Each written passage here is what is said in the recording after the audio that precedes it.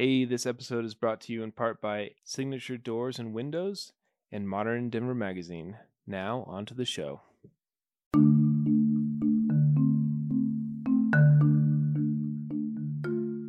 Again, like the firm, doesn't have a mission statement, does not have a real agenda other than just doing terrific work, regardless of what the project is coming down the pike. And that's been our DNA. It's been my DNA. It's like climbing mountains, you know. Right. I don't know what the situation is going to be. I hopefully have the skills and the bag of tools to be able to solve the problem. And that, to me, is adventure. That's the most exciting part.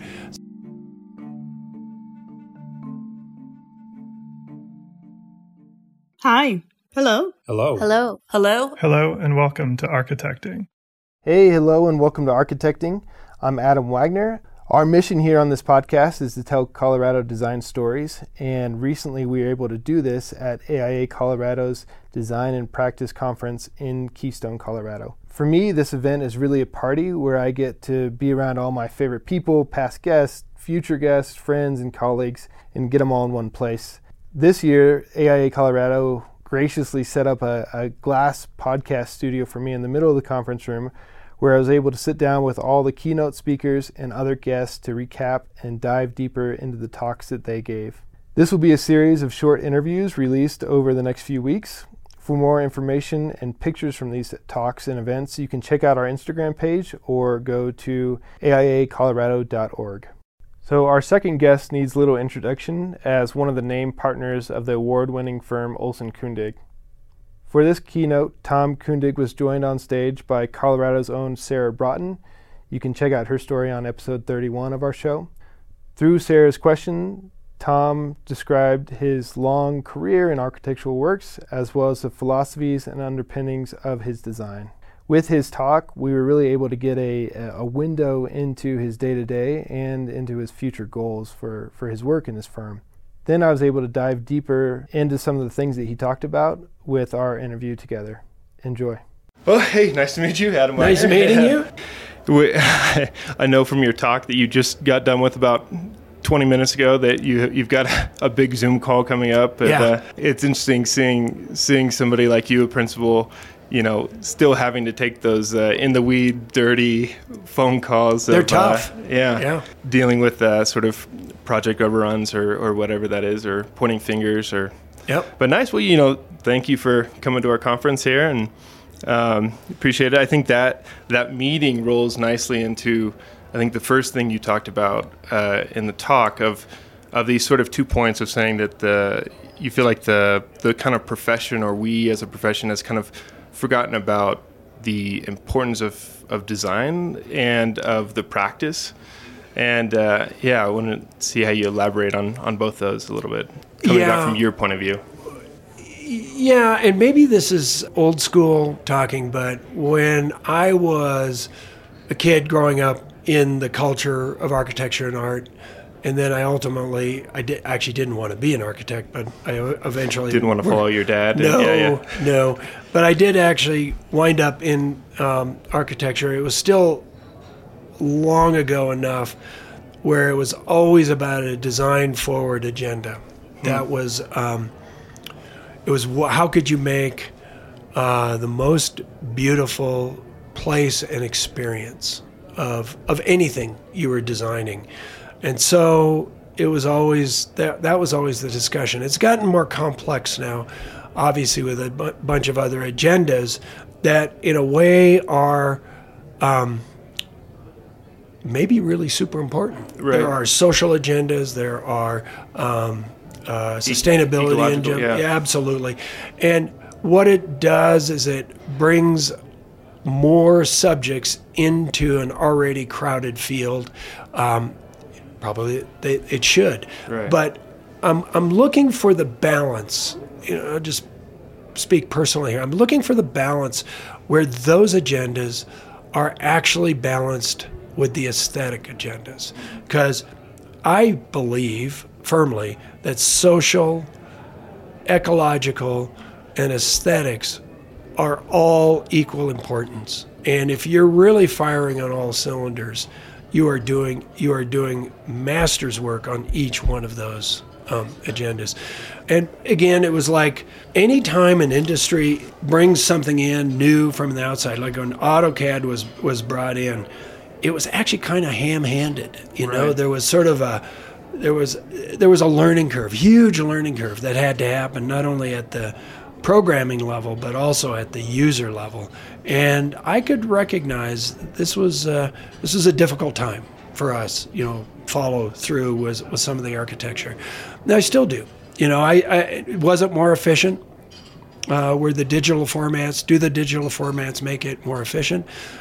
I'm not sure, even to this date, you know, that, again, this is an experience of hand drawing, is that hand drawing was you always tried to design a building that could be drawn more efficiently in a hand-drawn agenda, because your 9-pound head was hanging over a drawing and you were trying to draw. So you were always thinking as a designer, how can I distill or edit this project down so I could have a reasonable set of documents to describe this project, like 1 or 2, 3 wall sections, rather than what I see now is, because it's so easy to digitally generate.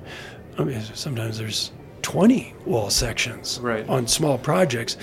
That gets also, I'm not sure that's efficient, and I'd like to see the mathematics as, you know, the efficiencies of drawing sets back then and drawing sets now, and in particular the efficiencies of the builders pawing their way through a phone book of drawings rather than a relatively edited set of drawings. Does that make sense? Right. No, it definitely does. Right. If I'm moving around my window in Revit, it's moving it in all the drawings. Yep. But then for some reason, our drawing sets have exploded. And I don't know if it's about are the buildings more complex formally to have that, or is it more of a sort of from a legal standpoint that we're doing more and more drawings and.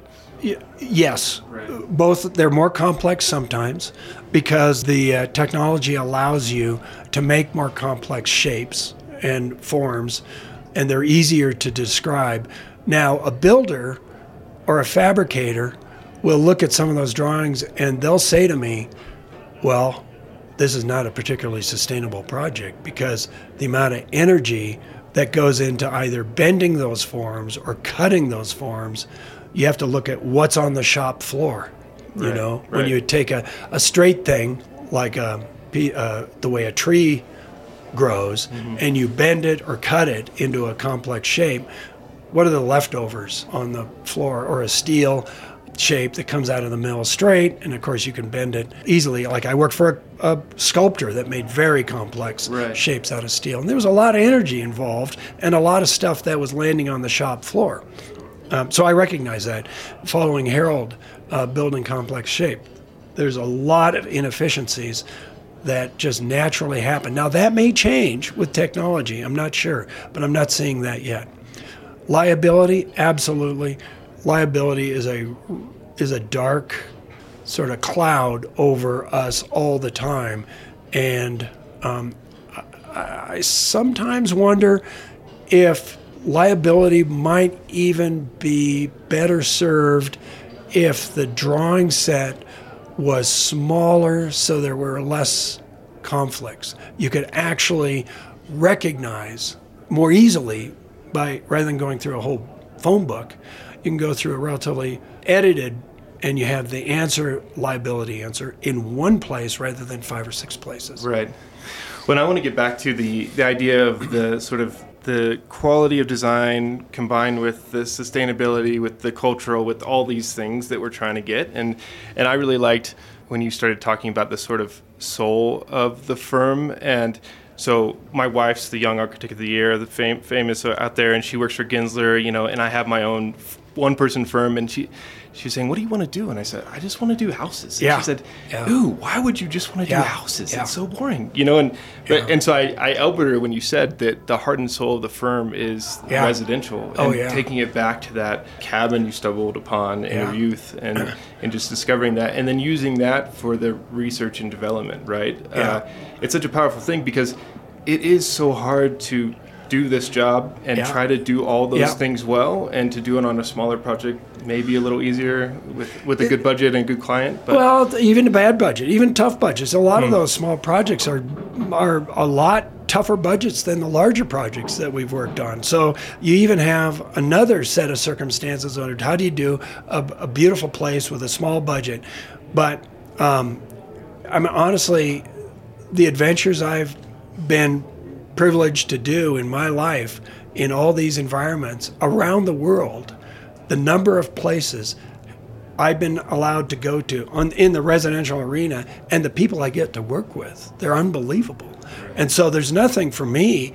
It's a super exciting realm. It's not doing suburban housing. We're doing little cabins, up in super remote British Columbia or super remote Australia and New Zealand. I get to work with different climates, different cultures, different building cultures, different delivery systems, because some of these places require much different delivery systems. Again, I work on large projects. I understand that large projects have their own interest. Working, on a few of them right now. But some of those large projects are actually have small components to them. Right. And when you have a large project, you have a big effect, small components, it's pretty exciting. Right. And did you had your own firm, right, in Alaska for a little while, and then you came and joined Jim Olson and, set 12 people down to 7 people in a week or whatever. But and especially seeing your dad with a larger firm growing up, did you have that vision of saying, okay, I just want to do small houses the rest of my life? Or was it the idea of, hey, I'm looking at the thing ahead of me and whatever comes next? And yeah, again, like the firm, doesn't have a mission statement, does not have a real agenda other than just doing terrific work, regardless of what the project is coming down the pike. And that's been our DNA. It's been my DNA. It's like climbing mountains, Right. I don't know what the situation is going to be, but I hopefully have the skills and the bag of tools to be able to solve the problem. And that, to me, is adventure. That's the most exciting part.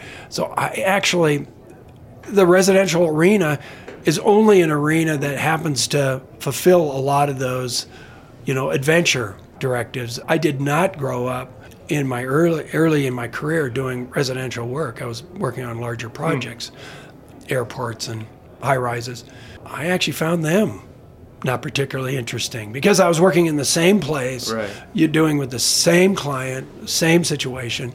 And as soon as I went up to Alaska, of course I had to do small projects. You weren't doing skyscrapers? I wasn't doing large projects.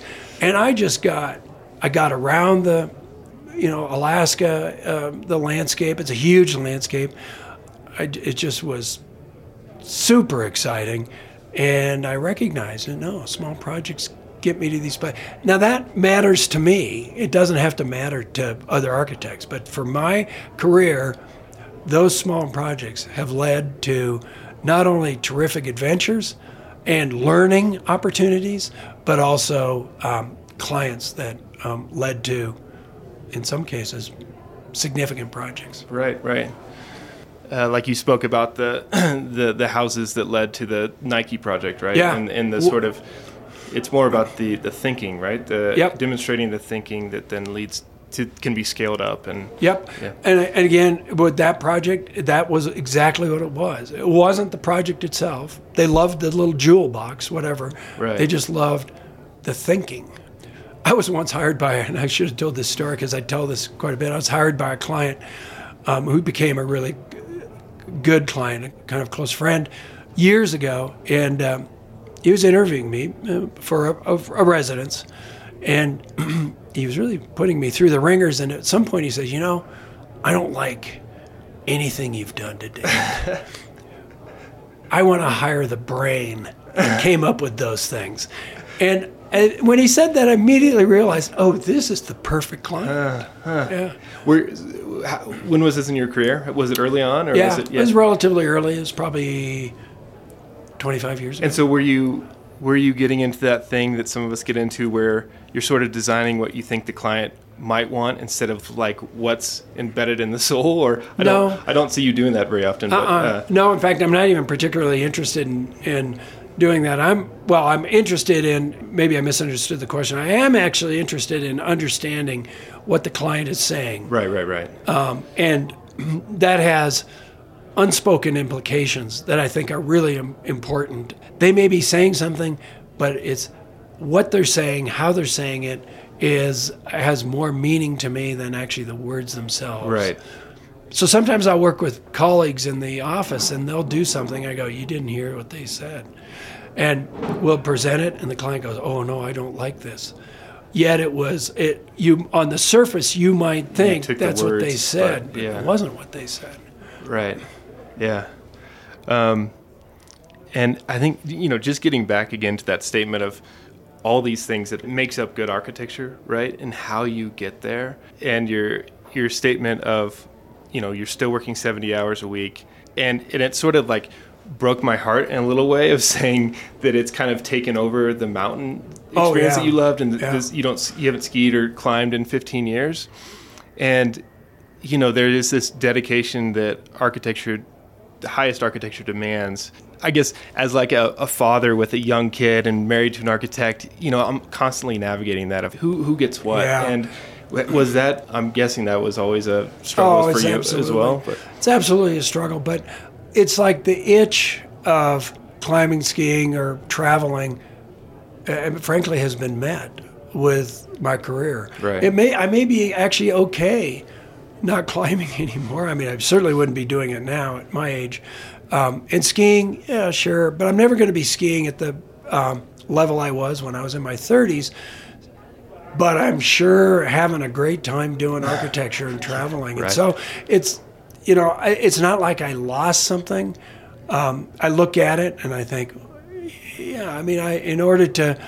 it's like editing on a project level, at design editing. You've got to determine what is a priority here, and when you can't have everything, it then becomes just sort of half indulgent, and so you just have to edit, and that's what I've tried to do with my career and my life.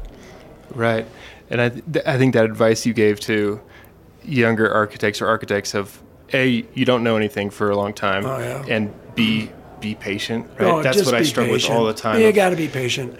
It's not, and just you're gonna be frustrated. You're gonna have your heart broken, and that's again like mountain climbing or even mountain skiing. Sometimes you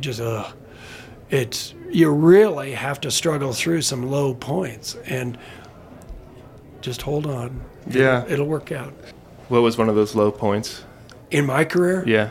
Oh boy, there's been a number of them where projects were canceled maybe, or you didn't get a project you really wanted. You interviewed for a project you really wanted, and you thought you were the right architect. You thought on so many levels this is the perfect project, but you didn't get it. And those really hurt because it was like the Nike project. We didn't get that project because of the rolling huts. We were invited to them being interviewed. You have to be invited to the party. Right. You can't just show up and hope to get a project. So when you're invited, you're hoping you're invited for the reasons that the project makes some sense to your DNA or your history. And so when it doesn't come through, you go, oh. Right. It hurts. And it seems like that's a bit of the thing about patience, especially thinking about a younger firm of you don't know what Nike's looking at, right? You don't know that they're looking at those houses or whatever, and of that advice of just do good work and build it up and people will see it. But then there's always that struggle of, okay, I need to pay the bills or whatever, and this is the work I'm doing, but it's not the work I believe in or whatever. And it's like our firm just did a fake project with no client and rendered it, and we got one of those honorable mention awards, great. And then that got us our best house, right? Yeah. But I was like, this is a lot of money and time we're spending on this, and is it going to be worth it, right? You don't know. No. Yeah, and competitions, there's a good chance you take part in a competition, regardless if it's paid or not, you're still not, they don't pencil out. Right. And you might win, you probably won't win. I mean, even obviously I have some good colleagues that win competitions, and even their hit rate is actually surprisingly low. Right. And I would say, competitions is another place like the residential arena or the small project arena.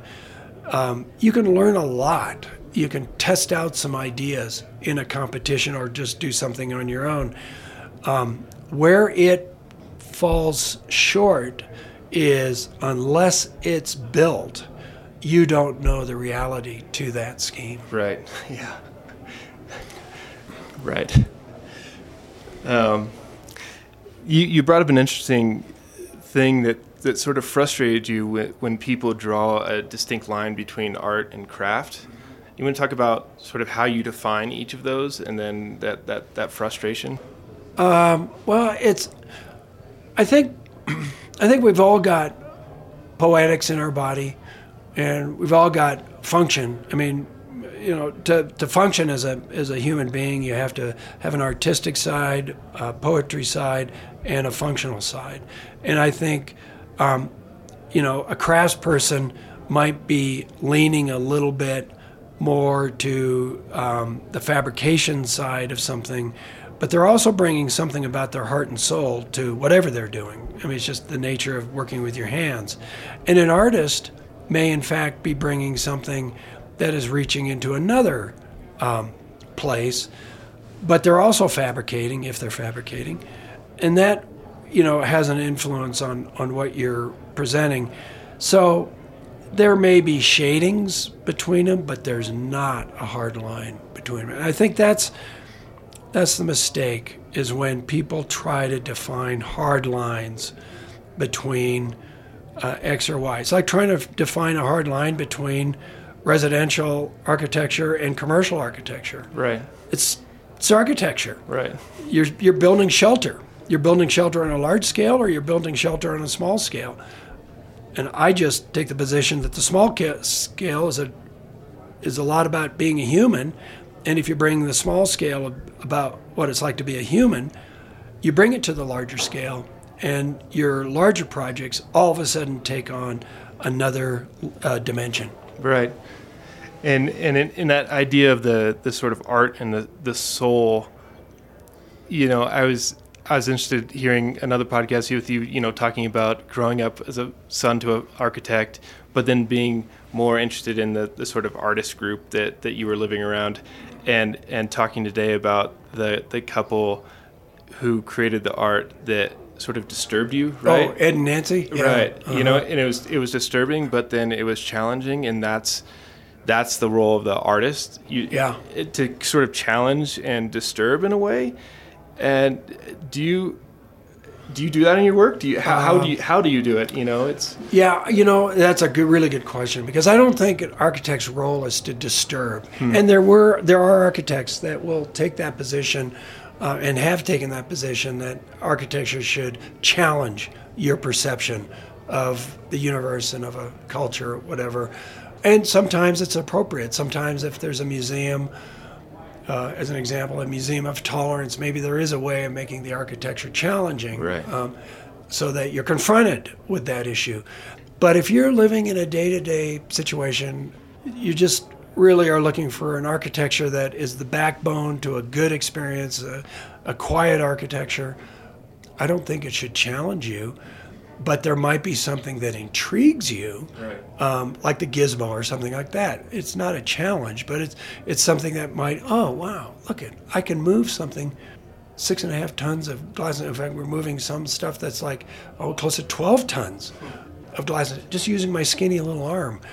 That's just kind of wonder and wow, or a spatial experience, or a sequence of spatial experiences that just wakens your perception of what it is to be a human being. I don't think that's confrontational. I think that's just making us aware of and I think that really is the bulk of the architect's role, is make us aware of our nature, of the nature, and of the culture. Right. Just add another checkbox into what we need to do, what we can do. Yeah. I love how you brought up Alberto Kalash. I'm just... He's great. I worked down in Mexico City for a little bit, and just his work, and it's not that well published, and you go into it and it just hits it's great stuff. Your soul. And it's small stuff. It's not a lot of it is small stuff, and you will see that some of it gets the library or some of the offices, but But the reason those things work is because he does small stuff. Right. I think he's a perfect and Zoomtor. Zoomtor does small things, but then he does large things. Right. Really large things. Marquette does mostly small things, but has done a couple of larger things, and they just carry the legacy of working on small projects, which I think is super important. All of them do. If you think of their work, Kahn did. Mies, obviously. You just go through Corbu. You go through the list. Right. It's a long list. Is that changing with a newer generation with digital, where you don't necessarily need to be starting with those houses, or is that just what the commissions come in with, and then it happens to wrap into your career that way? I don't know. I think digitally you can still do small things, and they still can be soulful. Proof's in the pudding. Right. Yeah. At the end of the day, I can walk through your project, and I can look at you and I can say, what do you think? Right. And if you're being honest with yourself, you can say it feels fantastic, if it is fantastic. Or if you're being like you recognize it's maybe not hitting on all cylinders. Honestly, I did projects and they're all, of course, hand-drawn, and they didn't hit all the cylinders. I can look at some of the projects I did in the past before Studio House. Studio House was like, that was where all of a sudden things started to coalesce for me personally. Before that... How old were you then? 32, 35, something like that. I've forgotten now. But yeah, I was mid-30s. So I had a number of years of working on projects and doing projects where I don't think they necessarily hit all cylinders. Right. Well, it's been an honor to have you on here and to have you here, and thanks for making soulful stuff, and especially more and more things in Colorado. So happy to have you around more. And thank you for the invite. Honored to do these. So love. Thank you. Thank you again. Yeah. You can visit architecting.com, that's architect-ing.com, to see images from this week's guest. And please rate and review the show wherever you listen to podcasts. Have a great week and keep connecting. Hi, I'm Eli. This show is made by my mom and dad and these people. Heidi Mendoza. Emily Childs. Fernando Queiroz. Zach Huff. Trevor Notsko. Aaron Best. Kyle Bruner. Rob Cleary. All right, let's get a coffee. See ya. This is Sarah Hubbard, host of You and Me Kid, a podcast about starting and raising a family on your own. We just launched season 2, and I'm speaking with single moms, those still considering, and experts in relevant fields to give you a real sense of what the day-to-day experience of solo parenting looks and feels like. Plus, this season, I've partnered with California Cryobank, the #1 sperm bank in the U.S. So wherever you are in the process, this podcast provides some support, humor, and helpful information. Listen to You and Me Kid wherever you get your podcasts.